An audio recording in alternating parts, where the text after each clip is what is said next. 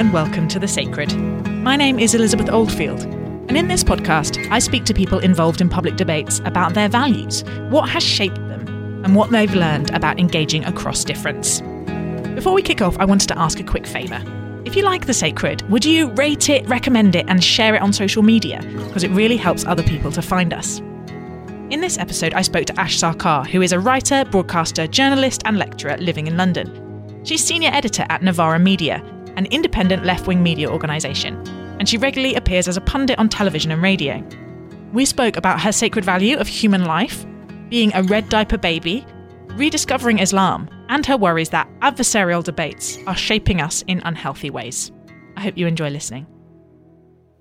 Ash, I'm going to kick off with the big meaty question that this podcast circulates around about sacred values. We don't necessarily mean anything religious by this, but it's a way of getting to some of the more implicit things that motivate us as individuals when we take part in public conversations. It's about the principles that we at least try to live by, and when they're pressed on, we feel really compromised. Having had a little bit of time to think about it, do you have a sense of what yours are? Yeah, I do. I think for me, it starts with the inherent value and dignity of human life, because I remember having this conversation with a bunch of anarchist mates sort of around 2011, 2012.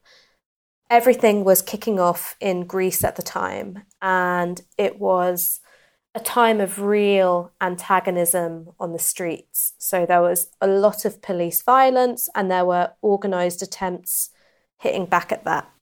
And one of the things that I found really difficult getting my head around, and this is someone who has spent a lot of time reading about political violence and justifications for it, was the idea that you would throw a petrol bomb back. Now, I'm not sitting here and saying I think that's inherently immoral. I think that there's differences between the violence of resistance and the violence of the state. But when I was pushed on it, and my friends were asking me, well, go on, wouldn't you do that?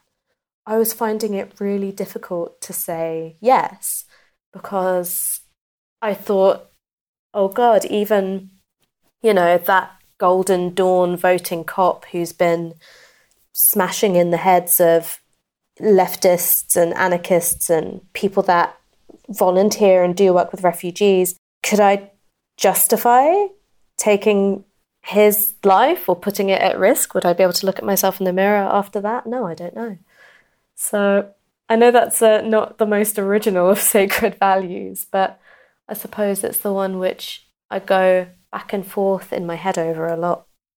I'm going to take you a bit further back because I'd love to hear a bit about your childhood to get a sense of your story and what's formed you, and particularly if there are any religious or political or philosophical ideas that you felt were really present in your childhood that have helped make the woman you are today. So I realised that there's a word for this that Americans use. I was what's called a red diaper baby. And a red diaper baby is when you're sort of raised by someone with very strong leftist politics. So I hadn't heard that. It's lovely. Yeah, it was a really good phrase, red diaper baby. So my mum was very active in the anti-racist movements of the late 70s and 80s.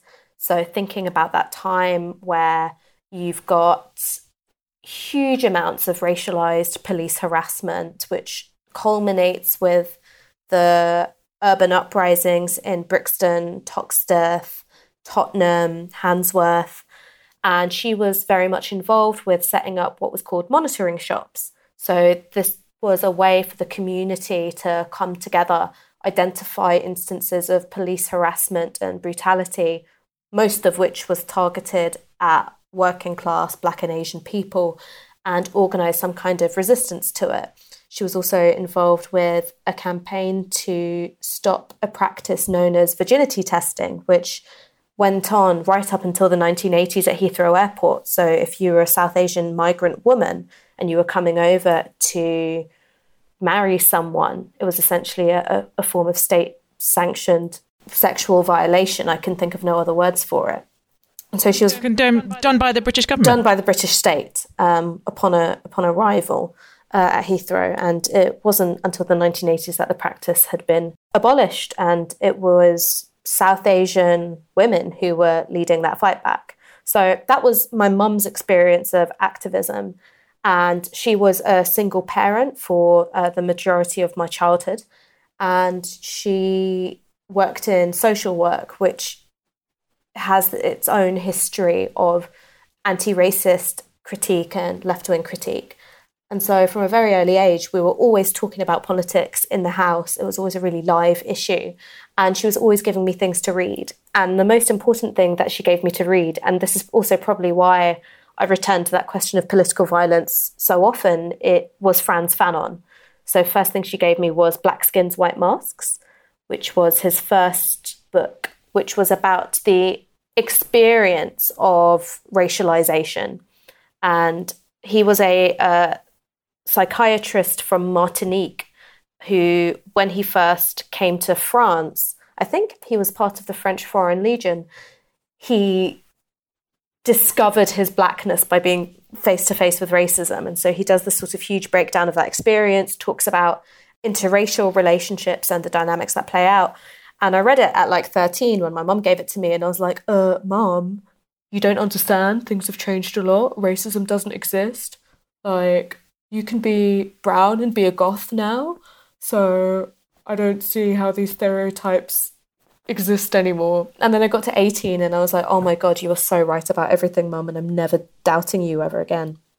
So for me, that was the starting point with my politics. And the thing about Fanon is that he also takes a sort of religious narrative when it comes to his work, in particular, Wretched of the Earth. He's sort of taken the language of Dante and Milton in order to set out his analysis of colonialism. I think you can see a lot of Dante's Inferno in his work in particular. And that was something which I became alert to a bit later on. There's loads of threads there around you studying literature, but I want to pick up the faith one first, because you've been in the public eye only for a relatively short amount of time at the level that you are now. And obviously I've been reading back with old interviews and lots of people ask you about your politics, but very few people seem to ask you as much about your faith. And you've publicly said you're a Muslim. So I'd love to hear, what does that mean for you? What does that look like in your life? So it was something that changed a lot over time because, again, as a teenager, and, as a teenager, you're very rigid about things. I'd understood that my mother, my grandmother, and that side of my family were Muslim. I understood that my stepdad was a Church of England raised atheist, and I understood that my biological dad came from a Hindu background. So there was a lot of mixed marriage going on. There wasn't a particularly strict or narrow sense of faith that was presented to me. But my own sense of rigidness came from, I read Richard Dawkins one time and I thought I knew everything, that anyone who had a sense of faith was stupid and irrational. And the reason why I felt that way at that time is because I had no need for the comfort and softness and space for reflection that having faith offered. When I was a little bit older, so I think roughly around the age of 19, I lost someone very close to me. And it was my first close-up experience with death and my first close-up experience of caring for someone before they died. And instinctively, my thought patterns and my emotions were pulled towards the faith of my mother and my grandmother. I started reading the Quran. I started reading a lot of, in particular, Islamic poetry, the poetry of Rumi, primarily because it offered almost like a thread to follow through something that felt very confusing and illegible. And it was something which felt like a space to experience grief in a way that my up till then secular way of thinking about things just didn't have. And since then, that sort of faith, which is very personal, doesn't involve going to mosque particularly often. It's centered around my family relationships. has become more and more important to me. Do you, as someone in the public eye who describes themselves as a Muslim, but possibly doesn't look like the kind of, or act like, or speak like the two-dimensional stereotypical image of a Muslim woman that we're so regularly presented with in the media, do you find that your faith confuses people? And do you get criticism, I guess, from more conservative or more publicly pious Muslims, or alternatively from your friends who are atheists? So it's interesting that you put it that way, that, I don't look like the stereotypical image of a Muslim, because if, for instance, my faith took a different journey and I identified more strongly with the Hindu faith of my father, or, I stuck with having no faith, I would still probably face Islamophobic abuse on the streets or online, because part of being racialized as Muslim has got nothing to do with what you think or what you believe, and everything to do with what do you look like. So I think that's an interesting one. But in terms of me not, wearing hijab, in terms of my less than literal interpretation of scripture, shall we say, yeah, that is something which I get a lot of stick for, but not necessarily from other Muslims, because I think in particular with young Muslims who are active on social media, we all have a pretty good idea of the follies, the pitfalls, the inconsistencies and contradictions that all of us live every day. So we're not going to be using it as a stick with which to beat other people. The people who I get the most stick from are actually conservatives and the alt-right, because they think I'm a fake Muslim. So there's this whole conspiracy theory about how I'm not actually Muslim, and someone Googled my surname and was like, see, it's a Hindu name. And I was like, bro, if you're getting very confused about, Hindu and Muslim contact, let me please introduce you to the history of Bangladesh. But yeah, it is something which I get a lot of stick for from that side of things. And in terms of my atheist friends, I don't get a lot of stick from them, because the most important word in that setup is friend. So there's lots of bits of our identity or analysis that we don't share with each other, but there's a fundamental respect for who the other person is. So we would never get upset with each other about those kinds of things. And the other thing, I suppose, is that they've all got fairly strong sort of post-colonial and anti-racist critiques. So I don't see them, getting really upset that, I pray when Tottenham is 1 goal down. Tell me, is there anything in your faith that informs your politics or enriches your politics? Oh, yeah, definitely. And I suppose I've got quite a strange relationship to the scriptural aspects of faith, because my faith, I feel and I understand, is something which is really instinctive and sort of defies the textual. But then at the same time, text is really important, and it's illuminated my understanding of Islam, and in particular Islamic jurisprudence. One of the things that I find interesting about the Quran and the Hadiths is how they've existed as legal documents. Lots of it is about problem solving, who gets to inherit what, property, who's got rights in a courtroom. And while the values of jurisprudence have moved on hugely, particularly in relation to the role of women, at the time it was groundbreaking. Before these texts come along, women have no legal standing whatsoever. And so for me, the thing that I find inspiring about the Quran and Hadiths as historical texts, which I know is sort of, is meant to be at odds with having a relationship of faith, but I do see them as historical documents, is that they serve as interrogations of the society in which you live. And I think that that's the responsibility of having faith, and having a faith like Islam, which so consistently preaches the value of solidarity with the underdog, basically. is that you keep on that tradition of the interrogation of where you are and the sort of structural underpinnings of the society in which you live. As a woman in public life who is often wading into controversies and I presume therefore getting quite a lot of abuse, how do you care for your soul? How do you deal with your emotional health? How do you not retreat from public debates in ways that lots of women particularly have and feel tempted to in order to just get somewhere that's less exhausting? If you exist as a woman of colour in this society, your life is going to be exhausting one way or another.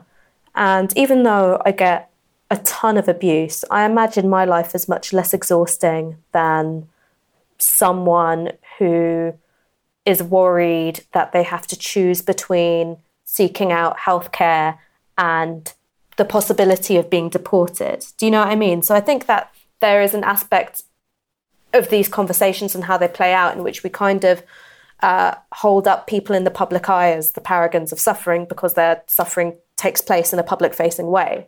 And I think that the abuse and the harassment and the racism in particular, that's just the visible part of an iceberg that everyone's crashing against. So, for me, that's the important thing to preface the whole discussion with. And in terms of, how do I care for my soul? I didn't necessarily understand the importance of, nurturing when it comes to dealing with exhaustion. The first time I experienced a great deal of far-right harassment was before I had much of a public profile at all. And I just kept looking at my phone, looking at my laptop. And a friend of mine had to actually take both those things away from me and put them on top of his cupboard where I couldn't reach because I wasn't sleeping. And, my brain was just scrambled by the amount of violence I was looking at and reading. And what my friend said is none of that is real. It's always going to be there and it's always going to be a reality of your existence now. But what is real is, me and your other mate in this flat who are making boozy milkshakes and putting on the Anthony Joshua fight for you. And that's where your head needs to be because we're looking after you. Feeding that fire that's online isn't going to help in any way. And so that's how I found comfort in that regard. I'm really interested that you used the word violence there because there's something that I sort of circle round and wrestle with about verbal violence. And you said you've thought a lot about political violence in terms of physical violence, but I sometimes feel like the way we have our public debates are in themselves violent. And obviously what we know from kind of behavioural psychology and child development is that the old chestnut about, sticks and stones can break your bones, but words will never hurt you isn't true. That actually words can be deeply traumatic and can wound us and can set off threat reactions in us. You navigate, you're a pundit and a journalist, and you're very much in the heart of all those very adversarial public debates. Do you worry about how productive it is and how harmful it might be, or is it just the game and that's what you've got to do in order to getting to talk about the ideas that you want to talk about? Oh, I worry about that all the time. I mean, in terms of the violence thing, what I had in mind when I was just talking was quite literal violence. I was being sent images of burnt corpses and images of rapes, images of my baby niece photoshopped into gas chambers. So it was a very directly violent form of imagery rather than just the sort of adversarial thing. But when it comes to, adversarial setups of most political discourse, sometimes I worry that it's sort of conditioned me to view everything as a fight. And I worry that when it comes to having more thoughtful forms of conversation, it's like trying to get Lennox Lewis to dance in Swan Lake. It's just... body hasn't been conditioned for that, over so much time. But the other thing that's important to bear in mind is that in history, whenever you've had moments of huge political, social, or economic change, and I think that's the time that we live in now, it really is a conflict which is driven by values as much as it is party political alignment. In fact, I think more so. There has been a huge amount of conflict that plays out in the media, and that's the sort of nature of contesting, the ownership of the common sense, shall we say. It's not a tea and crumpets conversation, as much as sometimes you might wish it was. Tea and crumpets to bread and circuses. Tell me a bit about how Novara Media came about. You studied English at UCL, and obviously you said a little about your politics developing from your diaper phase and then again in your late teens. What drove you to set up with your co-founders an alternative media organisation? So we all got to know each other in that post-2010 tuition fees fight back uptick in activism. So I met Aaron Bastani when we occupied UCL. I was a first year. I think Aaron was in his first year of his PhD, and I really didn't like him at first. But that was the sort of crash course of my economic politicization, shall we say. That was when I started reading Marx properly. That was when I started reading works by David Graeber, Maria Mazzucato, sort of seeing this second life of socialism, really. And then the direct experience was the student movement got defeated. The anti-austerity movement got defeated. And Aaron and James very astutely observed that as the street movements faded away, there would need to be some kind of institutional memory of those politics. So they set up Novara Media as a podcast at a time where their flat was getting raided by bailiffs every other week. I mean, they took broke to a whole new level. And Novara, as it grew and included articles output, as it included more of a focus on race and gender, which is sort of what I brought in from 2015 onwards, it's been a model of how leftist politics have transformed in the last decade or so. So all of us started out as super insurgent, no reason to engage with the electoral process whatsoever. The only relationship you could have with the state is abolish it, to pivoting round to thinking of political parties and the electoral cycle as a meaningful avenue of change. So for me, that's the most interesting thing about Novara, is that we have reflected the thinking of the left in real time. And I sort of wonder how we'll look back on it in 20, 30 years. One of the things that Novara talks a lot about and that you're best known for is communism and being a communist. Obviously, it goes without saying there's a lot of nervousness about the word communism because of the history of repressive regimes, and you seem to usually use it with another signifier: luxury communism, fully automated communism, or libertarian communism. Is that because you're aware of that baggage and you're kind of trying to navigate it and communicate with people who might be hostile? Is it because you feel like that's a truer representation of what you really believe? Would you just say a little bit more about those different terminologies that you use? Yeah, sure. I mean, for me, thinking about the different ways in which communism has been understood and practiced throughout history, it's not just a matter of terminology. You have to look closely at Soviet Russia, the horrendous political repression, the starvation in Mao's China, and address those things head on, because if you don't, I think you're guilty of a particular kind of nostalgia and whitewashing. So it's not just a matter of terminologically trying to sidestep something. It's actually looking, I think, head on at those histories, because communism, as it was practiced in trying to, skip out the phase of production which Marx describes as capitalism, where you have a industrialized economy. You have a working class which, unlike the peasantry, isn't tied to the land, is selling their labour power, which is something very specific. In trying to skip all that and accelerate change, what they ended up with was a grotesque concentration of power in a very corrupt state.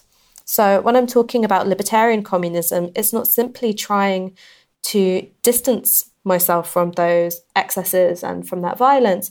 It's trying to look back at what Marx had identified in terms of his very cold and very, I think anyway, objective analysis of capital, in Capital, and trying to extrapolate a vision of societal betterment, which is as much concerned with the flourishing of the individual, as much concerned with the values of democratic participation, freedom of thought, experimentation, as it is a redistributive project.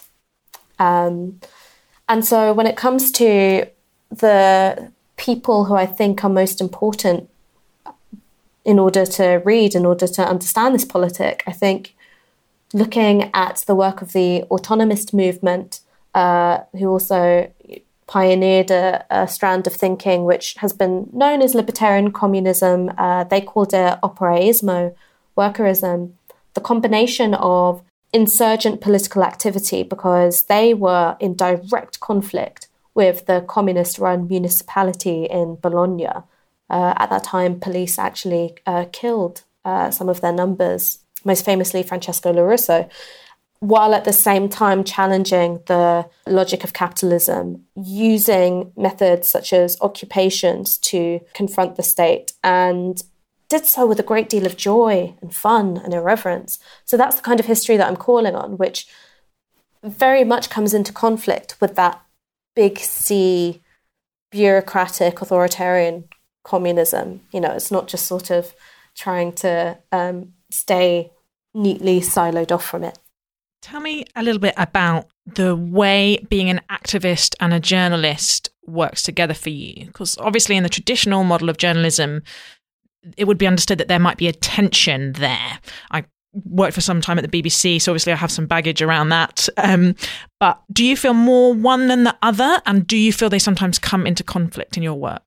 So firstly, I would say that the sort of writing I do, it obviously isn't reporting.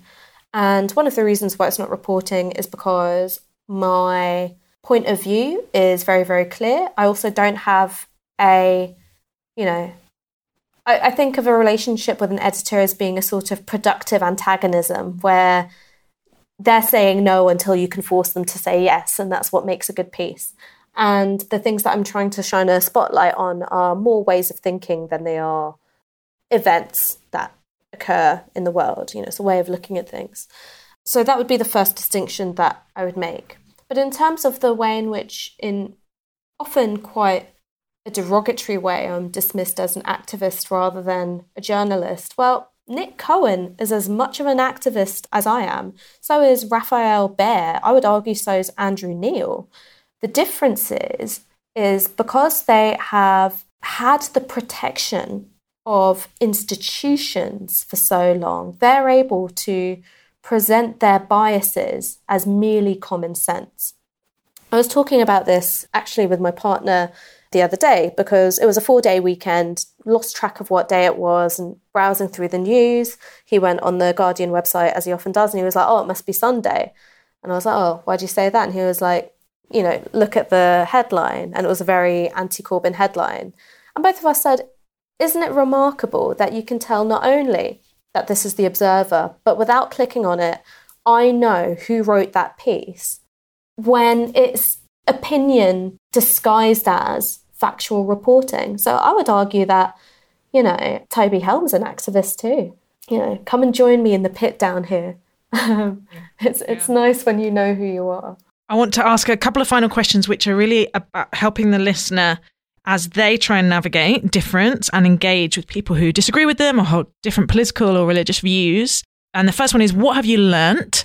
And then, is there anything in particular that you'd like people to do or stop doing on both sides of any of the divides that you sit on? And particularly, let's look at the kind of communism one. Those who aren't communists, are there things you'd like them to understand or stop saying? And for your kind of communist friends and colleagues, are there things that you wish they were doing differently in public debates? Mm-hmm. I mean, so the first thing in terms of what have I learnt from people who I disagree with, usually the thing that I learn most from people that I disagree with are reading recommendations, because I'm always really curious about where have your ideas come from? How were you politicized? How did you develop your awareness of the world as it is?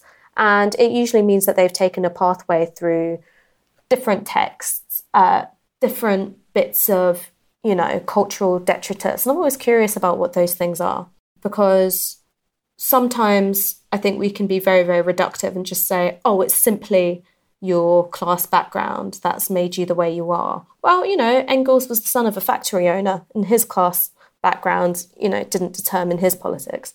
Very clunky example, but, trying not to be too much of a sort of, a vulgar critic of class.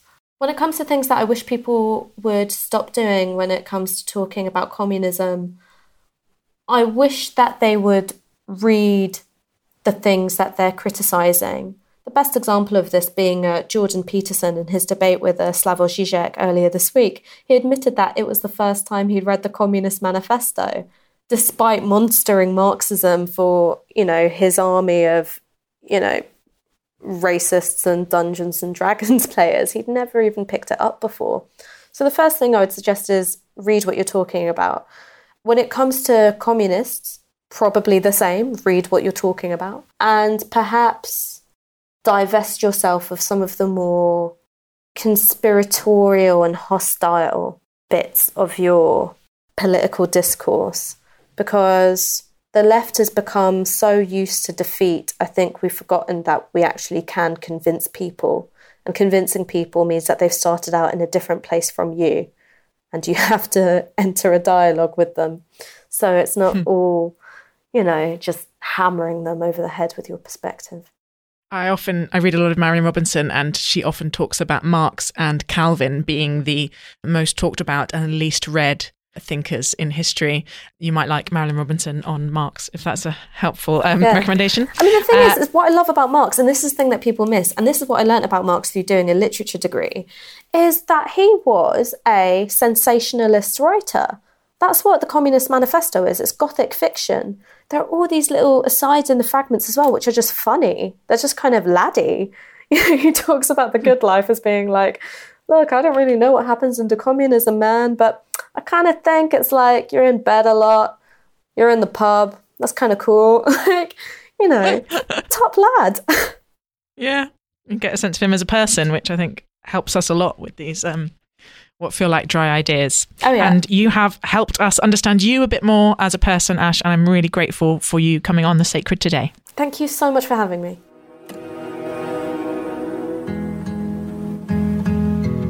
Thank you for listening to The Sacred. I'm Elizabeth Oldfield. The producer of this episode is Nate Bethea, and it is a project of the think tank Theos.